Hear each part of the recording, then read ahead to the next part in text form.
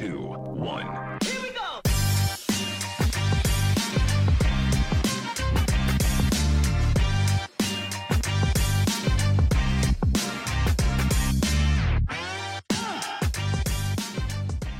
This show is brought to you by Clubforce. Clubforce is a sports participation system to help volunteers raise funds, manage data and communicate with its members. Delighted to be joined by Neil Ewing, Joe Sheridan and Paudie Kissane to look ahead to the National Football League semi-finals and relegation semi-finals as well. Coming to you first, Neil, I suppose it's a bit of a weird one, I suppose, looking ahead to the games this weekend now, when in Division 2 and 4 there's going to be no league finals, and there can be a possibility of going well in Division 1 and 3 of league finals, but we could have no league finals to look forward to next weekend then. Yeah, definitely. It's a very strange one. I think, personally myself, I would have liked to see them maybe even play the semi. I know we had a free weekend last weekend in the football, but maybe even play the semi-finals last weekend. I know it would have been a lot of games on the trot for teams and for squads, but at least it would have given us the opportunity to finish out the leagues this weekend, get league finals played across all 4 divisions. And I think we would have been left with some great games, some really exciting games, especially. You look at Division 1, whoever wins those 2 semi-finals, that was obviously going to be a mouth-watering semi-final. But yeah, right across the divisions, you could have had some great finals. And yeah, the argument will be a lot of games on the trot for teams, but it definitely would have given teams an opportunity to use their squads. And, ultimately, what was the worst that could have happened? It was a playoff for promotion. It's maybe a little bit different in terms of the relegation games. You could have maybe give their teams in the relegation battle last weekend off and played the relegation games this weekend then. So yeah, maybe just a pity that they didn't look to get the leagues finished out. It's definitely disappointing for the players as well. That it's a chance to win a medal for a lot of players. Really all you're left with is 4 provincial championships and an All Ireland. So you're only going to have 4 teams that are going to win trophies for the rest of the year after this. So this was potentially another 4, if not 3 other teams could have won trophies. So yeah, definitely disappointing that we're possibly not going to have 4 finals across the divisions. And Joe, as well, like when we look at, I suppose, the dominance of Dublin within the championship, like for a lot of teams in 2, 3 and 4, this would have been their only realistic chance of winning a trophy, and I suppose for them players it might be hard to take. Yeah, and then look at for the players also, I think management would be just delighted, like actually maybe one less game, reduced down in injuries, and that's an issue with a lot of teams at the minute, unfortunately. So I think for management, they'll be delighted that just one game, bang, back promoted or out safe from relegation, and that's what they'll be looking at. Yeah, but for players, it is obviously it's always nice to get to the final, and especially after a league run, and you've done well. Like it's obviously only hopefully going to be this year, and we'll be able to get back to normality next year. But it's frustrating for players, and I think players have had a lot of pulling and dragging over the last sort of 16, 18 months. So it's they probably feel like getting back the whole time.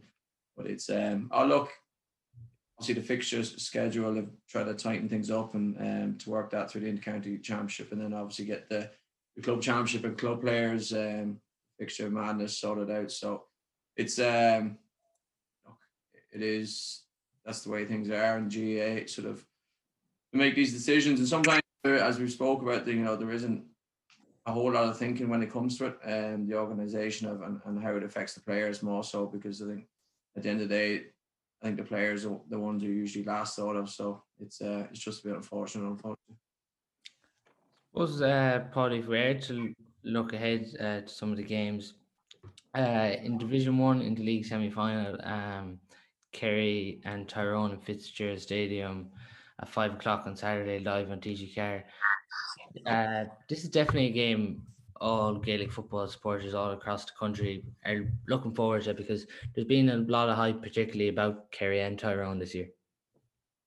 There is definitely, I suppose. Look, Kerry have been in some very strong performances, obviously led by David Clifford, and then look, Tyrone, their new management have been going reasonably well. So I just think I think probably where there's a bit more maybe hype to this kind of fixture now, it's because of the time of year.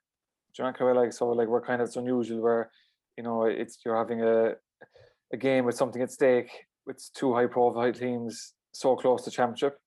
Do you know kind of like, so I just think it's as much as there's a disappointment in regards to in some divisions no league finals, but I just think regards preparation for championship, whether it's Tyrone or Kerry, this is an ideal fixture. Like, and I just think I'd agree with you. Like, just from a neutral point of view, you know, it's not that I've a whole lot of love for Kerry teams or Kerry people, but just as a fixture in itself, it would be someone you'd be looking forward to.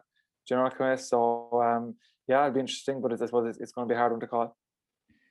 And Danny, the most intriguing thing, I suppose, about Kerry and Tyrone, there's still question marks over Kerry's backs, and there's still question marks over Tyrone's style. So, and with the two of them coming up against each other this weekend, those question marks should be answered.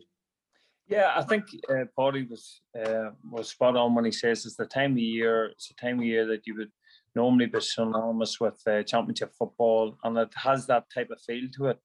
I think from Tyrone's perspective, they're kind of growing into the management team of Dooher and Logan. So it'll be, you know, I've said this before here, that Galway, when Pádraig Joyce took over, it was very much let's go on the front foot, and they paid the price in a number of high-profile games where they were beaten out the gate and beaten quite heavily by half time. So Tyrone will want to adapt. They'll want to, I suppose, change their style, but within reason. Do it in a slower style. Yet, you know, obviously try to push on. You know, there's no point in throwing the baby out with the bathwater as far as that's concerned with Tyrone, because at the end of the day, they have been knocking thereabouts in the latter stages of the championship. So it's about tweaking their style to get the best out of the likes of McKenna, McCurry, obviously Callum McShane when he comes back in. Yes, Kerry's defensively, you know, there have been a lot of raised eyebrows and question marks about them. However, you know, I would say that those question marks were raised more so when they played Dublin rather than anybody else. And the fact is that they're not going to play Dublin every week. Yes, they're going to be pushing and stuff like that.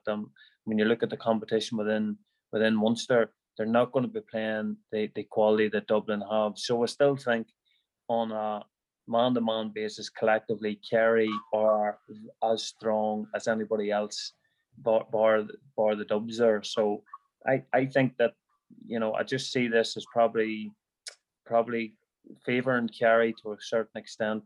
I do fancy him because of Clifford, Sean O'Shea, and some of those really, really top class players that they have on the form that they have. So, you know, yes, it'll be very interesting viewing, and there is that championship feel, as Paudie said to it.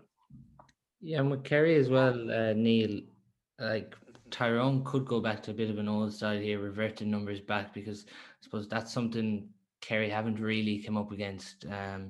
They came up against an attack and goal side, and we all know what happened there, and then just done enough against Roscommon. So Tyrone probably will try and frustrate Kerry here for long periods. Yeah, I think as Danny said, for Tyrone, you know, as they adopted a new management team, it's going to be about tweaking their style rather than, you know, completely doing a 360 turn from where they were at. You know, Tyrone, well, maybe, you know, you look back to the All-Ireland 2018, they were probably comprehensively beaten by Dublin in the end that day. But, you know, you look at the first 20 minutes of that game, the system Tyrone were playing had them at a pretty high level, and it wasn't that they were a million miles off. You know, I think the system they were playing as well was built around the players that they had. It was built to suit the players that they had. You know, that getting men behind the ball, and you know, personally, you know, I've seen them a few times, and when they counter-attacked, when they did turn over teams from that setup, you know, they were devastating. You know, a very enjoyable team to watch. I remember Super 8 game, possibly 2018, where you know, they just held Donegal at bay, held them at bay. Then down the home stretch, last 10 or 15 minutes, they really use those runners from deep to open them up. So I don't think they're going to completely move away from that setup that they had under the guys. But yeah, definitely in line with what Danny said there, they'll tweak what they were doing for a number of years, and maybe, like we've seen a lot of teams do this year, probably try and introduce the kick pass into their game when it's on. And Kerry are possibly the type of team that will give you an opportunity to do that against them. But I think, like most Division 1 teams or any teams with aspirations of winning the provincial championship or winning All Ireland, as I'm sure Tyrone definitely have had over the last number of years, I'm sure they do have this year, they're not just going to play one way. They're going to have more than one way of playing in their armoury. And any of those top Division 1 teams, if they need to go defensive, they'll go defensive. They'll have the players in their armoury to go on a full court press or to attack when the opportunities are there. But it'll be very naive for a manager or a management team in the Tyrone, as is the case in Tyrone, to come in and say, okay, this is our idealistic view of how we're going to play the game, and no matter what the opposition, we're going to do that. So I think you'll definitely see sort of a nuanced approach from Tyrone this again, and it's what makes that game particularly interesting too, is how Tyrone will match up against some of the Kerry attackers who we know are obviously probably generational talents in the David Clifford instance, but some of the best in the country throughout that forward line. So yeah, that's going to make it a hugely interesting game. Yeah, and Joe, as well, with Kerry having home advantage, and I suppose still in the COVID times, it definitely does have them at an advantage. But you think Tyrone being tested in all of their 3 games could be a factor in this game as well? Yeah, obviously it does bring out character, and sort of, especially with the type of games that have been played, some teams have got straight into it at 100-mile-an-hour. Tyrone, as we've known, are a good league team. They were always very consistent across the years, so I wasn't surprised that they were going to be shown well. I just think with Kerry, and I know there's no supporters down in Killarney, might be 100, or there'll be a couple, there might be a few more that might sneak in, but traveling down, just the organisation of it, and it's not as organised as it would be on a normal fixture. So it's it will favour Kerry. I think Kerry going into the game, I think they rested a few of the lads the last day. They had the benefit of being able to do that. But I think Tyrone forward line will actually test the Kerry full back line, and the half back line as well. And we spoke about the defensive structure of Kerry and what way they're going to work it. So it'll give them a good idea where they're at. They obviously tried to change stuff after the Dublin game and try and tighten things up. But I don't know if they've done enough, to be honest, to what they will need to win an All Ireland this year. Like from midfield up, yes, they're very strong. Their forward line is exceptional, and I don't think Tyrone full back line will be able to manage, or even their back line in general will be able to cope with the Kerry forward line. It's going to be interesting. I think Tyrone will try and move the quick ball and try and keep to that style of long kick pass, move it in. And they watched obviously the Kerry defence over the last couple of months and said, where can we get at Kerry and where can we put the pressure on? Because as we've seen, there's goals to be got against Kerry, and if you can do that, you put the pressure on. You're at home in the semi-final, and next things will start going against you. That's the stuff that will sort of test the Kerry lads, and they're mentally quite strong when you look at the type of players that they have. Tight games, they always try to usually make the right decisions, and it's going to be interesting. But I think it's I think Kerry will probably 4 or 5 points in the end, but it will be an interesting tactical battle, especially if Tyrone go at them and see how Kerry can cope with them. The next semi-final is in Kingspan Breffni Park at 7:15 on Saturday between Dublin and Donegal. And really, Paudie, for Donegal to be competing in this game, they're going to want to have Michael Murphy back. They're going to want to have Oisin Gallen back. I suppose to compete with Dublin, Donegal have to be at full strength, really. Yeah, but as far as I'm aware, I don't think Michael Murphy is going to make the game. So I think it's just unfortunate, because I suppose even again from a neutral perspective, if he was available, then the intrigue would be all right, there's a lot of talk about Donegal the last couple of years, but even like how good are they? So this would be a barometer now, like that, you know, of where they are now. But then, irrespective of how they perform at the weekend, there's always going to be the situation. Well, Michael Murphy wasn't playing. What difference would he make? So I just think it's a pity that he's not going to be available. But look, we discussed previously when he got injured, like how it gave an opportunity for somebody, the younger forwards, to step up. So look, there's no better day to step up when you're playing the All-Ireland champions, you know. But look, you know, I suppose I don't want to overplay the Michael Murphy factor, but look, we all know what a huge influence he is in that team. And I just think, irrespective of how much other players might improve, look, I just think that, look, there's only going to be one winner in that game next weekend. And, you know, it's going to be Dublin, like, irrespective, you know. So it's just, again, as I said, it's just a pity that Murphy won't be available. And Danny, like we've talked about the role Michael Murphy's been playing for Donegal in the last few years. Like, how did Donegal approach this game now on Saturday against Dublin? Pray that Michael Murphy covers in time. So I would always I would describe Mickey Murphy's influence in Donegal akin to Messi's in Barcelona. The only difference between Messi and Mickey Murphy is that Messi can't kick the ball over the bar from 50 metres, and Mickey Murphy can, you know. So I would taking Mickey Murphy out also has an effect on the likes of Paddy McBurdy, and McBurdy, you know, relies as I suppose an out and out finisher. It relies on Mickey Murphy carrying the ball, breaking lines through tackles, coming off his shoulder, also his vision. So when you take Mickey Murphy out of that team, it's effective. You know, you're effectively reducing Donegal's options from scores, from free kicks, from, you know, as a target man, from kickouts. So I don't think we can underestimate their effect. How do Donegal go about stifling this Dublin forward? I think it's about going back into that very structured defence. It's about, you know, playing 14 or 15 men behind the ball and tracking Dublin runners. I think that's the best way that you're going to have to live with a Dublin team. Dublin will find a way, there's no doubt about that.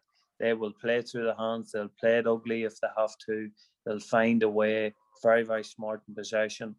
But I think Donegal are really going to have to frustrate them with hitting really quickly on the counter-attack and going back to, I suppose, what made Donegal very, very hard to play against, and that is that really defensive kind of negative game.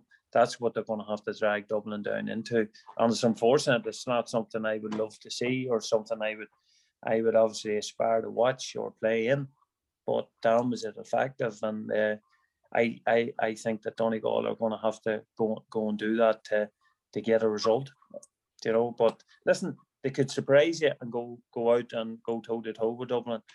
But you know, they gotta look at it as a preparation for an Ulster Championship, as preparation for an eye down the line for when they do meet, if Donegal can make it out of Ulster, which I think they will.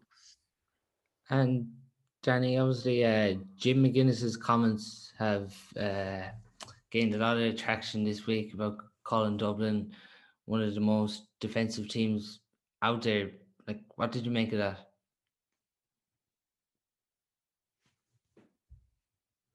Danny seems to be gone there. So I'll come to you, Neil, about it. Jim McGuinness's comments this week obviously gained a lot of attraction within the GAA public about calling Dublin one of the most defensive teams. But did you think he had a point that Dublin do drop numbers back when they don't have the ball? Can be defensive. They can be defensive when required. I suppose it's their ability to switch to that kind of way again, which makes them such a good team. Like, sorry, Paul. Jimmy said that Dublin were the most defensive team at the minute. It's a fair comment from.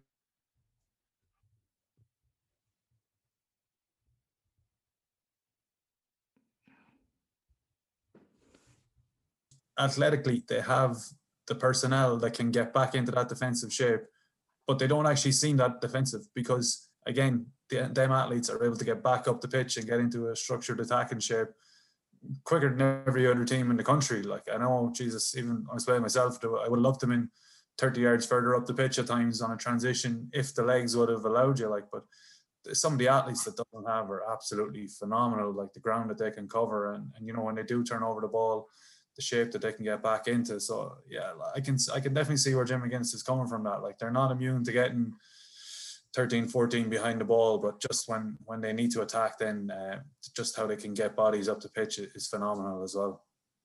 Yeah, but I think they do it in that space. It's when needed rather than that's the tactic, if you know what I mean. Like, I understand what he's saying.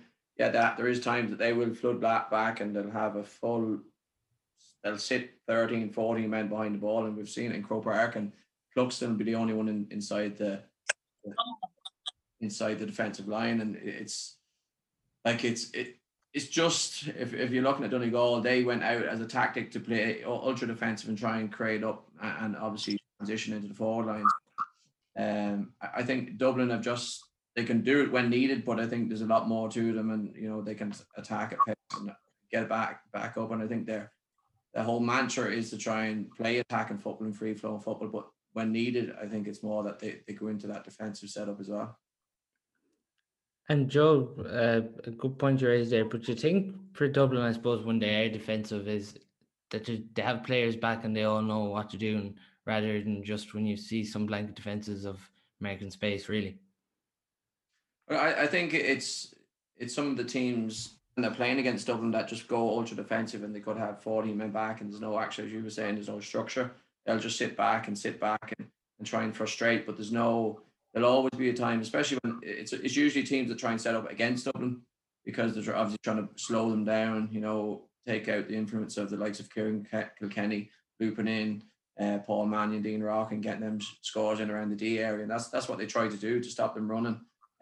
But it's just because I think a lot of the teams that they're probably lacking players to be able to compete against Dublin, that they need to do that to try and stop the influence of the Dublin team. So it's look, that's not Dublin's fault. You know, teams and teams of certain players can play a certain way, and I think the Jim McGuinness comment, he had players for them to win. He got the best of all them players at that time, and the defensive structure and the quick counter attack that would suit the type of players that they had.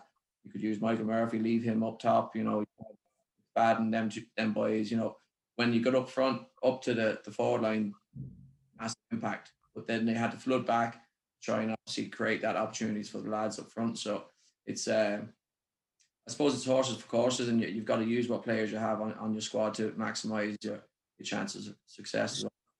Sorry, just on that, I know I stepped out there. The same ground was hit me, Paul. But on the defensive element, when we played Donegal in the 2012 Ulster final, and they obviously went on to win the All Ireland that year, their organisation was on a different level than something that we experienced previous to that. And obviously we had been playing. I've been at the top table for a while, along with Cork. Obviously, Cork had won their All Ireland and stuff. But even in that league, but their organisation, their communication, and their levels of fitness were at a level there that obviously that was different than what we were playing at. And yes, they're really brilliant players, but they knew exactly where they were going and how they were going about their business there, and then those particular games. But I think where McGuinness made the mistake was, you know, in 2014, invariably, if they had went out and really went for Kerry, I think they would have won another All Ireland, because in the semi-final against Dublin, or it was the quarter-final, when they actually were the last team to beat them, they were pretty expansive, and they had tactically, they were spot on. I think Donegal had the players and they had the skill and the ability to go and win an All Ireland, and I feel like in that All Ireland final against Kerry, they definitely played within themselves, and it was a terrible game. But and I do get McGuinness's point when he says that Dublin are defensive. Dublin are prepared to, as Joe said, play ugly. They're prepared to track their men and go 15 men behind the ball. But I think they're not as obvious about it as other teams. They're prepared to press a lot higher up the field than the likes of Donegal, and I think that's the difference. Donegal were quite prepared to press within their own half to allow teams to give up the kick out, to do all that. Dublin aren't prepared to give up the kick out. They're prepared to press, but they're prepared to send 2 or 3 boys to press in the attacking half of the field, whereas other teams are just not obvious about that. They're prepared to allow teams, they're prepared to give up the kick out and to play it in their own defensive half, which is obviously a horrible way to play it, but sorry for interjecting. And with Dublin as well, Neil, like even the players they've been missing in the league, they just have this conveyor belt that keeps coming. Even Colin Basquel coming in the last day, like Dean Rock mightn't even be back the next day, but it's just showing that their strength and depth is only getting stronger every year. Yeah, absolutely. And, that's a huge testament to the work that's went on in Dublin probably over the last 15 or 20 years, in developing these players, from primary schools level through the clubs. So that, the conveyor belt is there now. Obviously, the playing population they have, correct me, maybe Paudie, you might know more, but maybe Cork or possibly Downey County in Ireland that can rival them when it comes to playing population numbers. But some of the players that they've developed are just top quality. You can see 2 or 3 emerging every year. But I think a huge advantage that they have also on top of that is those players are coming into a winning team, and there's a lot of, I suppose, tribal knowledge within that group as well. And it's the players are probably 2 or 3 players are taking one of the new lads under their wing every year, and they're maybe going through little tactical nuances with them, maybe helping them develop some of their own individual skills, outside of training sessions, setting that standard. So for the new guys coming in, they know that the bar that they have to reach in terms of their knowledge of the game plan, in terms of their own development as a player, that bar is very, very high. And so if they've got to a stage where they're good enough to get into the Dublin team, they're obviously a very, very good player. But I think there's definitely an advantage of they're building year on year. They're putting strengths on top of previous strengths every year. Whereas you see in a lot of other teams, they're maybe starting from ground zero, either with new management teams or after a tough defeat to probably a Dublin the year before, and they're going, okay, how do we rebuild? Where do we start from? So you're probably not comparing apples with apples when you look at guys coming into the Dublin team.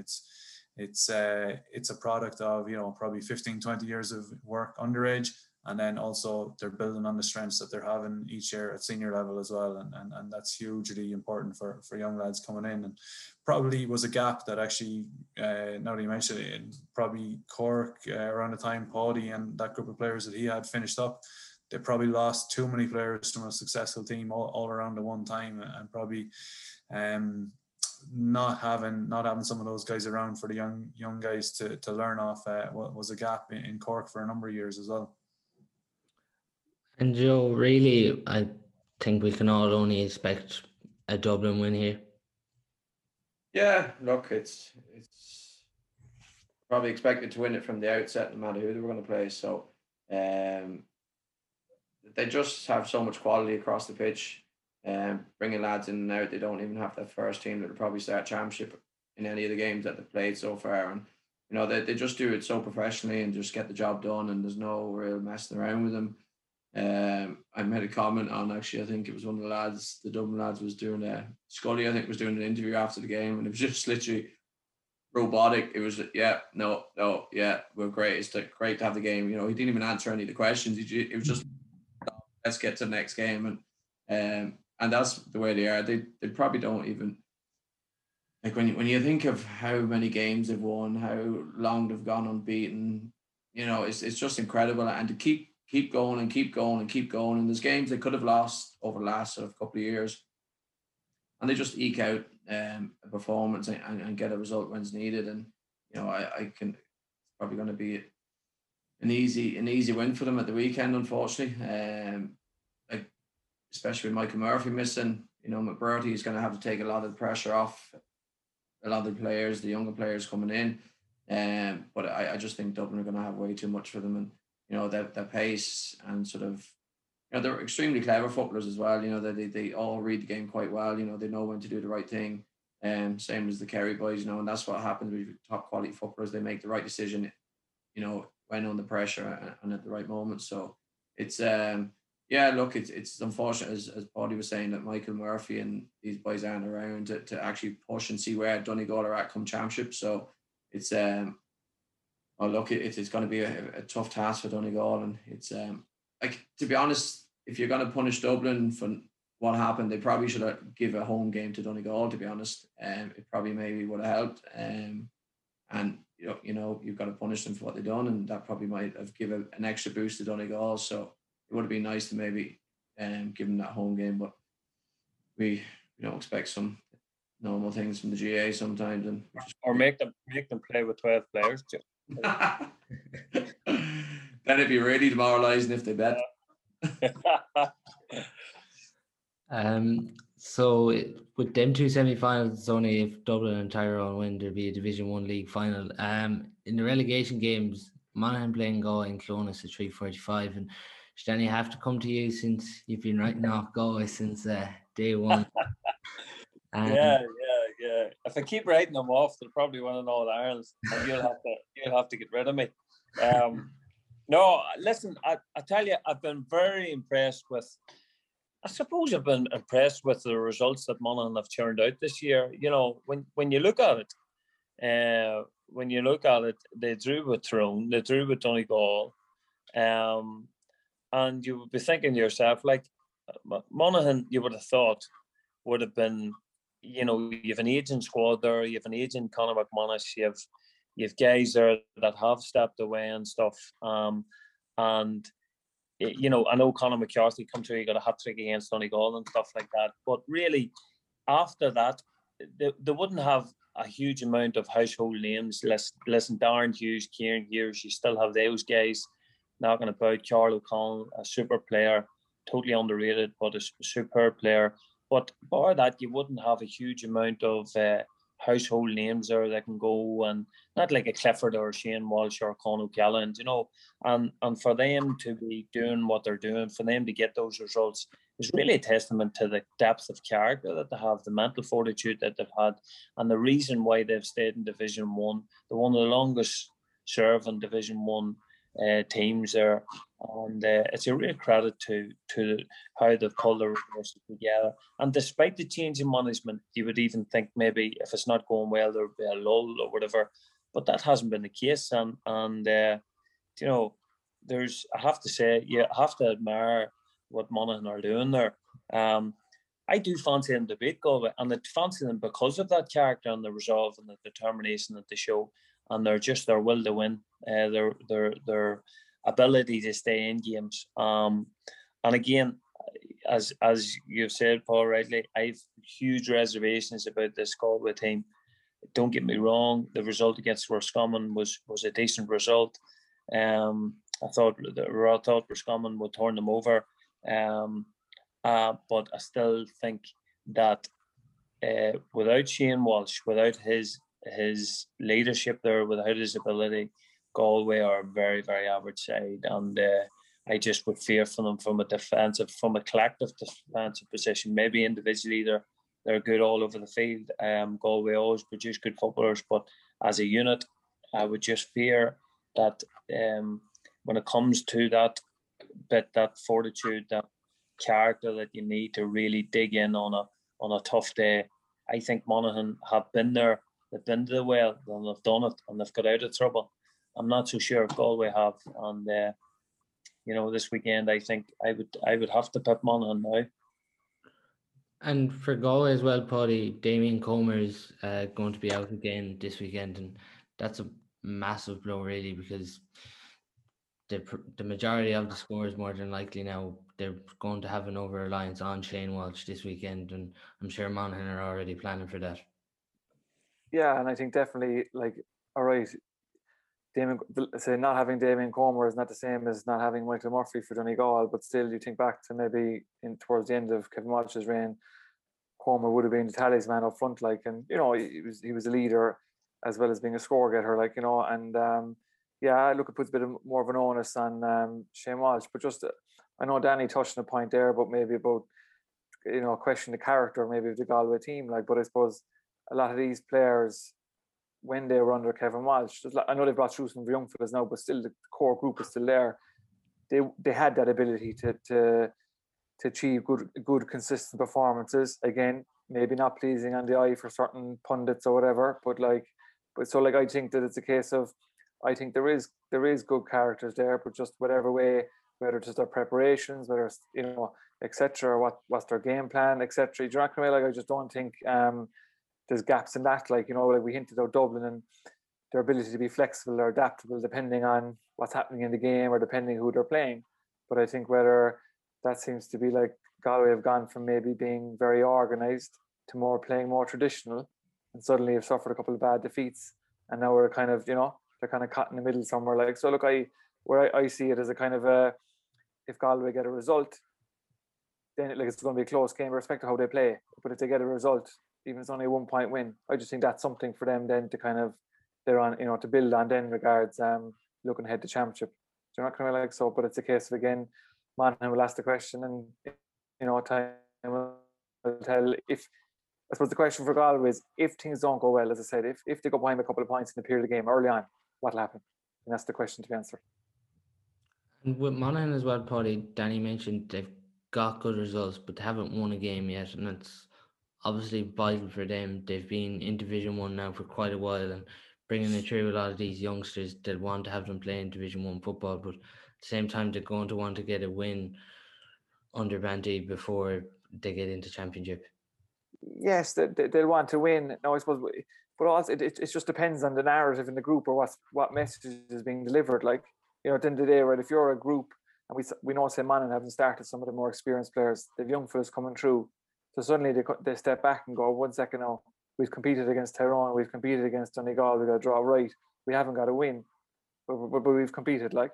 So, like, you know what I mean? I'm not saying, like, as I said, a draw isn't good enough if you want to win, but I just think and I would have questioned Monaghan a few weeks ago, but no, I like, they'll want to win, like, but I still think they're in a great place now, heading into championship. And I, like, say if Monaghan end up losing by a point at the weekend, do I see it as the end of the world? I don't.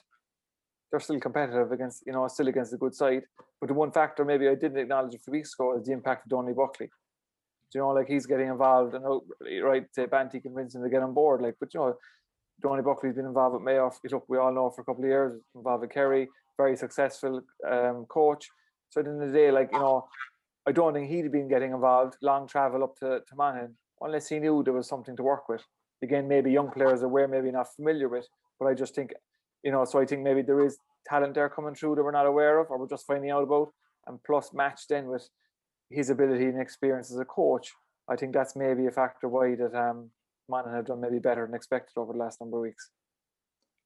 The other relegation playoff then is in the athletic grounds between Armagh and Roscommon on Sunday at 3 o'clock.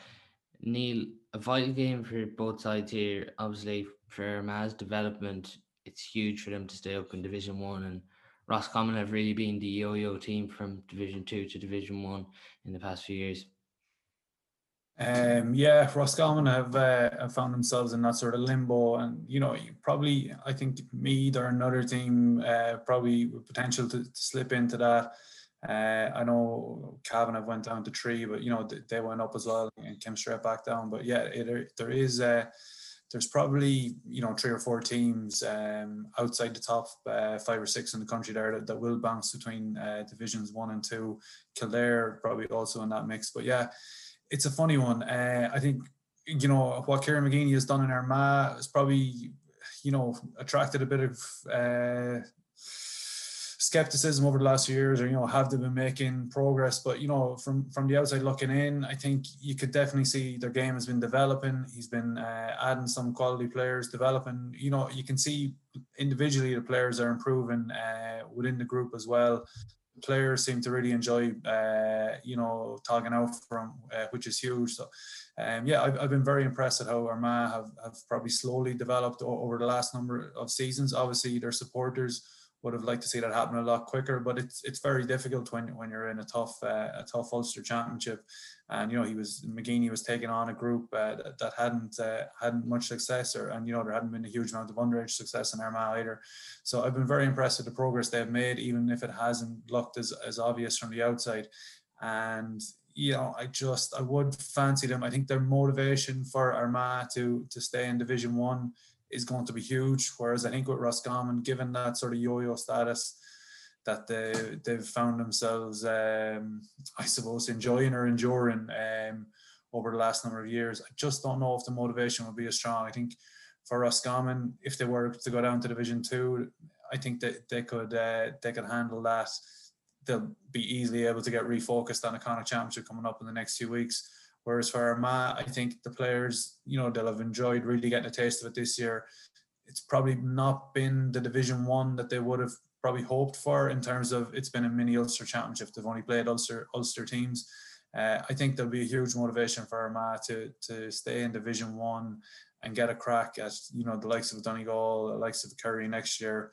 But I think for that group of players as well, and what Kieran McGeeney is doing, it's crucial to stay in Division 1, because I think you become a product of your environment, and I think the Armagh, they have the raw materials to be relatively successful or to sustain at that level, but they just need to get some exposure to it for a sustained period of time. So I think for Armagh, huge motivation to try and stay in Division 1 and stabilise at that level for 2 or 3 years, and I think that would enable them to kick on, possibly compete for an Ulster Championship. But definitely, even outside of that, if they were to fall into a backdoor, whatever system we're left with from next year, they would be dangerous opponents for anybody in the country if they can get a year or two at Division 1 level, I think. And Joe, as well there, like as Neil's saying, like there's so many positives for Armagh to take from the league, but really it does all come down to Sunday for them now to stay in Division 1 and keep progressing. Yeah, and like I've probably knocked them a wee bit this year about not getting that big win and not sort of getting that confidence to try and compete with them top teams. And they've had chances, but they just didn't see the games out, unfortunately. And I think this could be a game that, I know Roscommon probably aren't at the level of sort of your Kerrys, Dublins, Tyrones, but they're not far off it. And it might sort of give confidence into the squad about that you can actually compete at the top level. And look, when you look at Armagh, and you look at McGeeney, he knows that they need to improve from last year. That's why he brought Kieran, he's brought Beaver in as well, and these lads are obviously there to progress the team. And Donaghy's only there probably about 3-4 months at this stage. So his impact will only be seen probably, and you can slowly start seeing it. But it's not going to be automatic. It's going to be brought in, and then obviously through the championship. So I do like the way they're playing. They're moving the ball a lot quicker into the forward line. Creating scores from all over the pitch. A lot of talented footballers and you're probably actually seeing it, how good they are now, that they actually will allow the game to flow and create the chances for these players to showcase their talents. And it's great to see. And I do fancy them to beat Roscommon. I think Roscommon are just in this sort of, Andy Cunningham has done a good job with the team that he has, the players that he has. I just think they're probably on a downward curve, whereas Armagh are on an upward curve. As Neil was saying, that yo-yo team that will come up and down, and he mentioned me as well. And we, hopefully with a bit of luck, we'll go back up. And that's just the type of team, you get that confidence in the players that you'll have. Hopefully then 1 year you'll get a bit of luck and you'll compete in Division 1, and that'll give you the confidence going into a championship. And that's what sort of the goal is. And if Roscommon can keep with them, I think that defensively Roscommon just are struggling a wee bit. I don't know if they'll be able to hold that Armagh full forward line the way they're playing at the minute. They're scoring like 110, 119 every game, and it's a wide range of scores from the three lads inside. So it's going to be interesting. But I'd like to see Armagh trying to get back up and get that win that they need to get the confidence going and drive things on, because it's good to see Armagh back competing after being obviously out of contention for the last number of years, and it's they have the players now, and it's great to see that the style of football they're playing is a lot more open and expansive as well. I think interesting things in this game as well, maybe Danny might have a better insight into it, would be the influence that Stephen Poacher might have on Roscommon lining up against Armagh. Or is there any interest in local history there on the cross-border rivalry? I think from the little bits I've seen in Roscommon this year, I haven't seen much that Stephen Poacher has brought to it versus what he brought to Carlow. So is there a few tricks up the sleeves that we might see this weekend or coming into championship? I honestly don't believe that Stevie will. It doesn't look like he's unduly influenced Roscommon to an extent where they've done a Carlow. I suppose Carlow you're working with two different types of players there, two different teams that are in probably different courses and two different levels of ability, I would say. Obviously Roscommon are a better team than Carlow, far further down the road in that journey, and for me, Roscommon, it's difficult to know what Roscommon represent. They're obviously a lovely footballing team, and they do go forward, and they have to play the game really well. And Cunningham has done, to be fair, Joe's spot on. Cunningham has done a really, really good job. It's hard to know what they really represent at this stage, and they are one of those teams, as you say, Neil, that they are a product of their environment. They've got better because they've played at that better levels, but they are just missing that one or two players that, as I said, not everybody can be blessed with a Shane Walsh or David Clifford, but as a team, they're a good, steady team. Can they beat Armagh? They probably can. They've done a number on them last year when Armagh were looking to get up, and Roscommon beat them. So they'll not fear Armagh. Armagh really, if you look at the games that they've played this year, some of the scores from, I suppose, throughout the league have been absolutely fantastic. We have been treated to a really brilliant league campaign, you could say, and I know the supporters haven't been there to enjoy it, but from what I've seen, the score taken from all over have been absolutely fantastic. I think it's now or never for Armagh.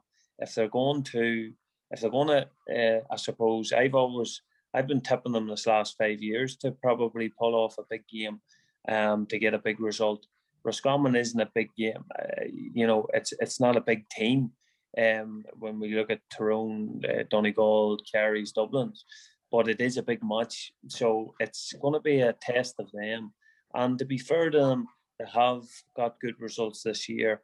Obviously the one against Tyrone was disappointing, but they'll want to beat Tyrone. But I think the Down Armagh rivalry is more of a friendly one rather than a toxic one. The Tyrone Armagh one will be more toxic than the Down Armagh one. But I can't see anything that any other coach wouldn't see from Armagh. They have ability, they can go forward, they play the game the right way.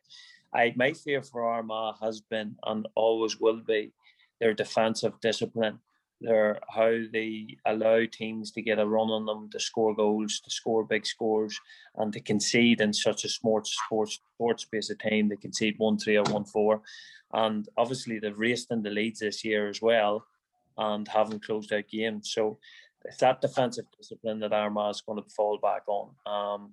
But certainly it's a good campaign if they can retain their Division 1 status. I would certainly say that. Moving on to Division 2, Clare faced Mayo in Ennis on Sunday at 1:45. Paudie, I think everyone would really like to see Clare progress to the next level, I suppose, with Colin Collins being there and taking them from Division 4 to Division 2, but it's a massive test with Mayo and with the form Mayo are in at the moment. Yeah, I suppose it's a pity because of COVID and the restrictions on crowds. I think it'd be ideal if Cusack Park was packed for this kind of game. Like, or I think back to maybe 3 or 4 years ago, Mayo competed against Clare in a qualifier game in Cusack Park, and I think for definitely around the game, Clare gave him a good, decent game. Like, I suppose, look, I suppose it's a great story in a way, and it is great. It's recognition deserved for the Clare footballers and Cullen for the progress that they've made. But and like, it would be brilliant for them personally. Like, but I just think there's going to be a bridge too far. Like, you know what I mean? Like, at the end of the day, right? If Mayo bring their A game or bring somewhere close to the way they're playing at the moment, or, I just think that they're just going to be too good. And I just think, like, Clare have a good spine of a team, but they're kind of, obviously they've brought through some good young fellas, but still I just think overall there's just too much pace and too much ability in the Mayo team. And like, so as I said, there's always a shock in the cards every now and then, and who knows, it might happen. But I just, look, right now, if you ask me to call it, it's just a simple case of that Mayo are just going to be too good, irrespective of tactics, whatever, etc. Paudie, from previously being involved with Clare, obviously, has this progress surprised you at all? Progress surprised me.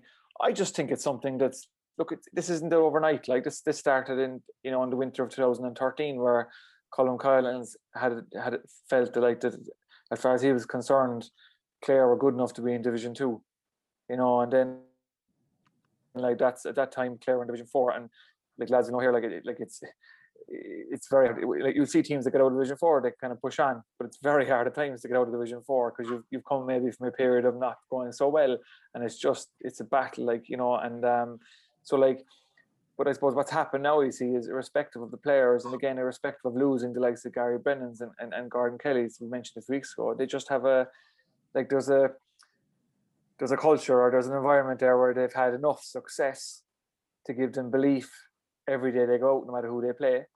So like, it's like, they know, like, Clare have, we mentioned maybe of Monaghan early on about, like, their pride of being in Division 1 and being hard to beat. Well, it's kind of something similar now at this stage.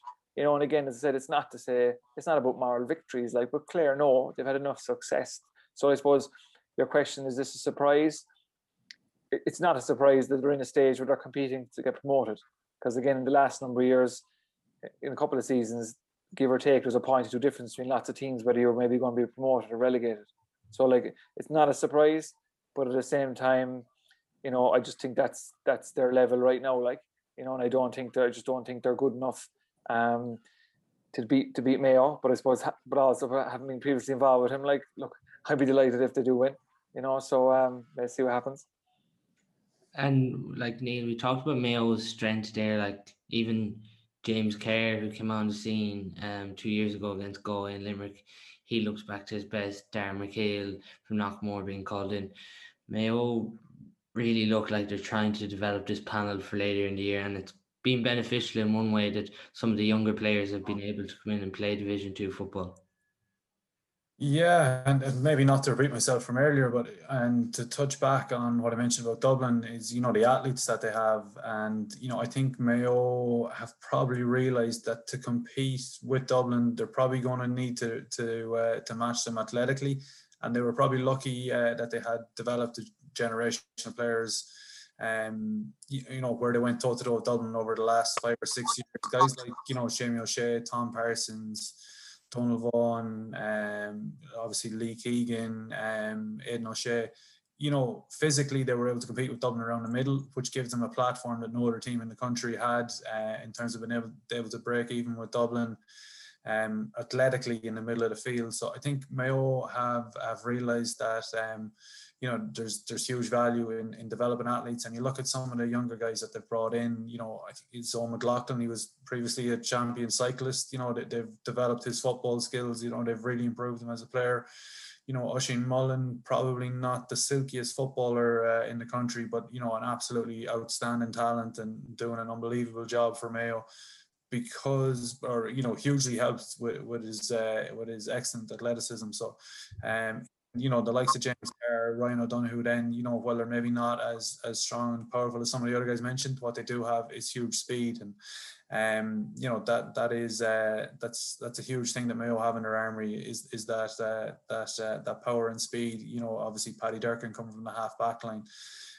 So it's one of the things Mayo have that a lot of the teams in the country aren't able to match up with, and I think probably, even that athleticism will even decide this game. I think, obviously, as a Sligo man, I'd love to see Clare beat Mayo, and I have huge admiration for what Colin Collins has done with that Clare team since he took over in 2013.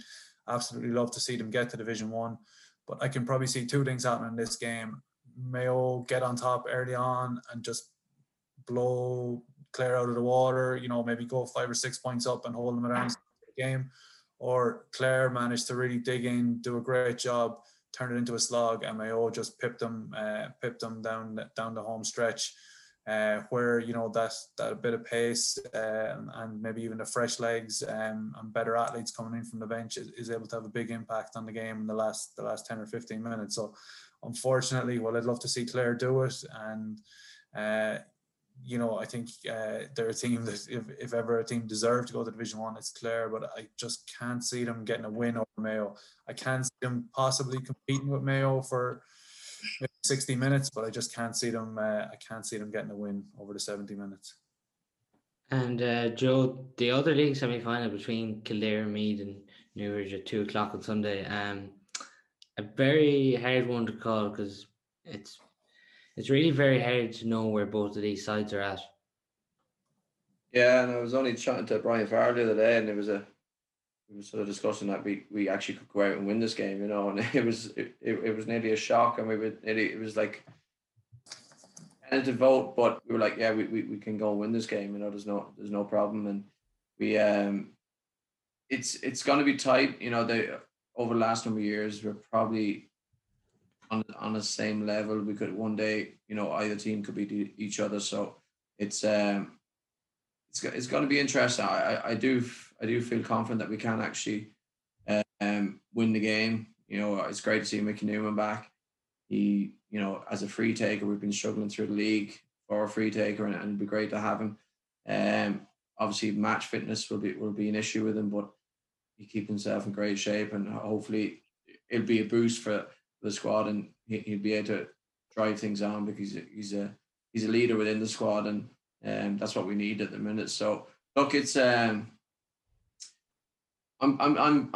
quietly confident that we can win the game. Obviously, Andy will just be doing everything we can just to get back to Division 1, and that'll be Andy's main aim. And he's blooded a few young lads and new lads in onto the squad this year as well, and even throughout the league. So that's a boost. Kildare, they're just a team that really frustrate me because I love the players that they have. There's some fine footballers, the Flynns, Feeney, and they just, like, on the day they should be able to compete at the top level. I just don't know what it is about them. I'd love to see it because it'd be great for Leinster football. And look, they could come out and do a job on us on at the weekend, but I just think that we'll have enough, and Andy will have everything to a fine tee that will give us the greatest opportunity to win the game, and that's hopefully that what will happen. But it's going to be tight. I don't think it's going to be a pretty game. I think it'll just be, obviously, with the opportunity to get back to Division 1, the two teams will be quite cautious at the beginning, and then the game might open up and it might be a point or two in it. So I don't see a big high scoring game. It's going to be tight, and it'll be whoever makes the most of that in the last 10 or 15 minutes will probably come out on top. Yeah, would there be a sense, Joe, that Kildare do have that bit more scoring power up front when you look, Kevin Feely's being deployed there, the Flynns, Jimmy Hyland, like there's huge potential there, as you said, but it's just like inconsistency. Like they bet Cork and then they go out the next day and they lost to Clare in round 2 of the league.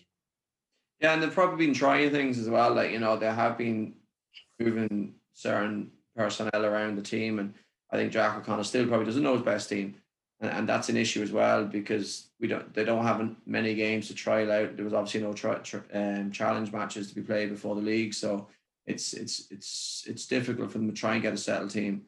Yeah, look, for ourselves, we have a lot of scoring power. You have Jody Morris up front, who's playing very well at the minute.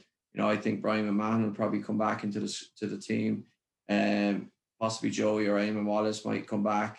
And then you've got the likes of Moss O'Reilly will probably start in full forward. Probably hasn't had his best league campaign, but has the potential to go on and do some nice things in the full forward line as well. So we're probably still mixing around with our own forward line. That's the problem. And it's not a settled team like we spoke about free take. We've had 7 or 8 free takers each game, which is crazy for an inter-county team. So I think we need to settle on that. We need to get a settled forward line. I think defensively we're quite strong.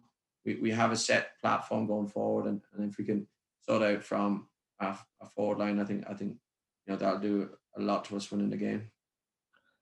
And Danny, a huge game for Down this weekend, coming up against Laois into Division 2 relegation playoff. Have been lucky enough to source yourself a ticket? Aye, I'll probably see one blown down the street. That's how much appetite there is for watching Down at the minute, Paul. To be honest with you, funny, this game reminds me a bit of playing 5-a-side soccer with my brother. A lot of us are we could say blessed with a bit of skill, but he's not blessed with any skill. And he came back after playing shite one night and says, I actually didn't play too bad tonight. And we says, yeah, you were shite tonight. You just weren't absolutely shite. And this is what I'm coming to with Down. Down aren't good at the minute. There's no point in saying that they are. Obviously, Laois aren't good either. So it's a bit of a race to the bottom. As far as this match is concerned, and while I didn't give Down much hope against Westmeath, I genuinely thought that Westmeath would beat them. I sort of, on the back of that, when you could see Down beating Laois, and it's a game that is very, very hard to call. Like, listen, Laois are no world beaters. Obviously, they are in a position where they are because of that same scenario. They're no world beaters. So if Down are to progress, if this current squad are to find their feet in that division, they're going to have to obviously stay there and try and struggle through that division for the next couple of years until hopefully we can try and produce the type of players that's needed to push on into the first division, So listen, for Down, I do believe that this game this weekend will dictate whether they have a good season or a bad season, because playing Donegal in an opening round of the championship, given where Donegal are and where we are, is just probably a step too far for us. Not to say that they can't win, of course they can, and on any given Sunday any team can be beaten, but I just feel that if they do win this game this weekend, it could be certainly, you could say it's job done. It's job done for the year, because we all hope, we would always say that beating Donegal is just going to be a bit of an ask, And it's obviously hugely important, as you mentioned, for Down to stay up after coming up from Division 3, but for Cork, it would be a huge kick in the teeth if they are beaten by Westmeath this weekend. Absolutely. How Cork have found themselves in this position is really quite staggering for a county of their size, with their stature, with the history, with the amount of players that there is in the county. It's unbelievable when you see how they've got into this position, and you would have to say it's of their own making that to be beaten in an opening game by Kildare, is obviously is a better pill to swallow, but to go then and not to get 2 wins for the next 2 games when they knew they were going to be in this position is hard to fathom, and I just say, it'd be interesting to hear what Paudie would have to say on it, but we've heard this about transition, and Down are no different. Transition every year. But at what point do you say this isn't a transition? This is who we are. And I suppose Cork are in a scenario where, really, they need inspiration. Whether that comes from a player on the field or somebody coming in from the outside to manage them. How long is it since Cork have had an outside manager, a Jimmy McGuinness type character who can come in and really galvanise the squad in a county? But certainly Cork, for me, are just a huge resource that don't appear to be functioning correctly, if you know what I mean. So should they beat Westmeath? They should, yeah. Will they? Who knows? This is Cork. Yeah, it's just very hard to understand, I suppose. They won an under-20 All-Ireland in the last 5 years, beating Dublin in that final. A big sponsor like Sports Direct coming in this year, which I'm sure has only helped them, and then to be in this position. And a man like Cian O'Neill as well, who's worked with Kerry, he's worked with the Tip Hurlers, and after beating Kerry, I thought there would have been a bit of a bounce, but there doesn't seem to be anything. No, and it kind of sums up. It kind of sums up Cork since they've lost, obviously, that super team that they had from 2010 and further. They've won a number of national leagues and were in a number of All-Ireland finals. It more or less sums Cork up and where they've dropped to. How far they've fallen, that they had to go to Division 3, and then obviously, well, they sort of struggled their way out of that even, and they find themselves now in a battle of relegation. Like, honestly, it is hard to fathom. Even last year, when they get a result against Kerry, you think that would push them to to go on and win Munster, and then you see Tipperary deservedly turned them over, and they just lacked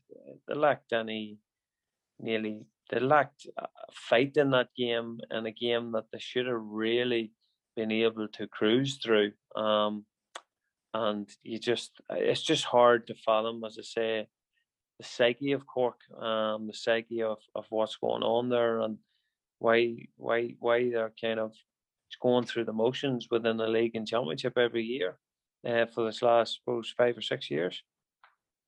Just to briefly then look at Division 3, Limerick played Derry, Offaly played Fermanagh. You would expect Derry to get the job. Offaly and Fermanagh should be an interesting one. Should be, yeah. Fermanagh's drawn with Longford, though, in their home pitch in Brewster Park doesn't give great signs for this, and there seems to be a feel-good factor in Offaly with John Mahon at the moment, and even Niall McNamee still playing that super sub role. Yeah, and Mahon, like, is there anybody on the circuit that has had as much experience as Mahon have? And you sort of, your mind drifts back to the 90s when he took Mayo to a couple of All-Ireland finals and stuff and replays, and Mahon, you have to say, has been around a lot of teams, has seen a lot of things, a lot of experience, and for him to still be motivating players to deliver at in this time in 2021 is a phenomenal feat. And I think it will be a step too far for Fermanagh, as you said. Result against Longford in Brewster Park. I sort of had to check twice when I seen that Fermanagh are in I suppose the reckoning for promotion. But you have to give it to them. Fermanagh under McManaman are doing the best that they can do, and to be fair to Ryan McMahon, I think he's doing a damn good, decent job there. And I suppose again, when it came down to it, at the start of the year, if you were doing out a set of goals, you would be saying to yourself, promotion for Fermanagh to get into a promotional scenario, that's what you wanted against Offaly. They probably would have fancied their chances. So, if Fermanagh can get the job done, it's for the year.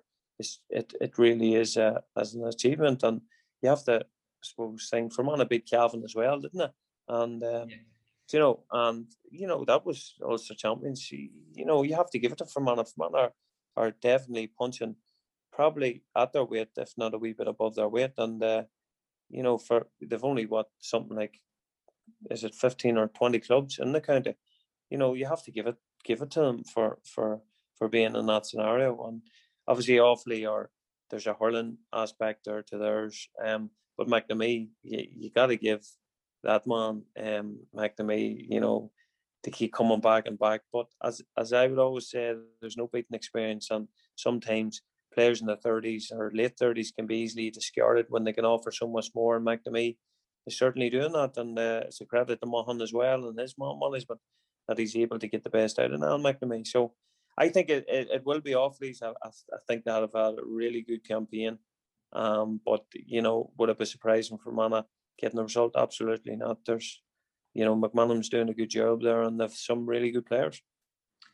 And the relegation playoffs, it's still hard to actually be thinking that two last year's provincial champions could be on the verge of going to Division 4.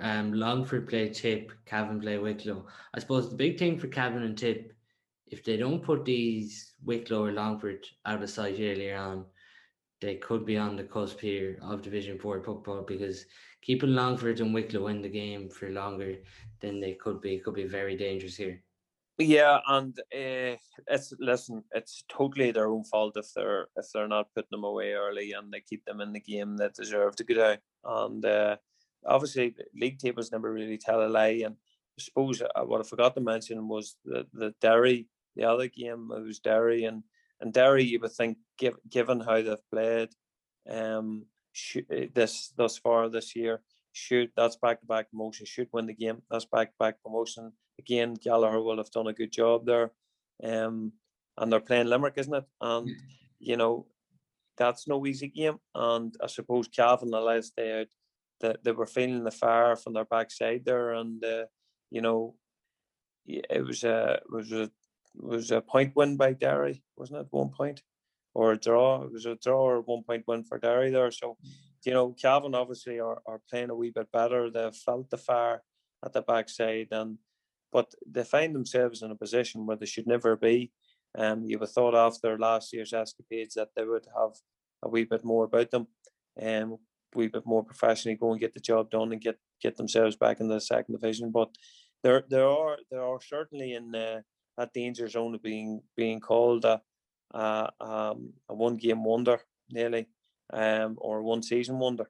So that's nearly as insulting as saying that it was a bit of a fluke last year. So Tipperary again they have good players, but it's totally of their own making. Should win the game, but whether, as you said, they're going to have to start well and have the game professionally put out of sight by early doors, So time will tell, but certainly you would think you would have to fancy Cavan and Tip. Yeah, then just Division 4, Waterford play Antrim, Louth play Carlow, and Sligo play Wexford into Division 4 Shield. But you'd expect Antrim to get over Waterford handy enough. I know going to Waterford will be a challenge, but they still should have enough. Louth and Carlow will be an interesting one. Ger Brennan on the sideline for Carlow, Mickey Hart on it for Louth. I suppose that brings a added dimension. But Danny Hughes, thanks a million for your time. Thank you, Paul.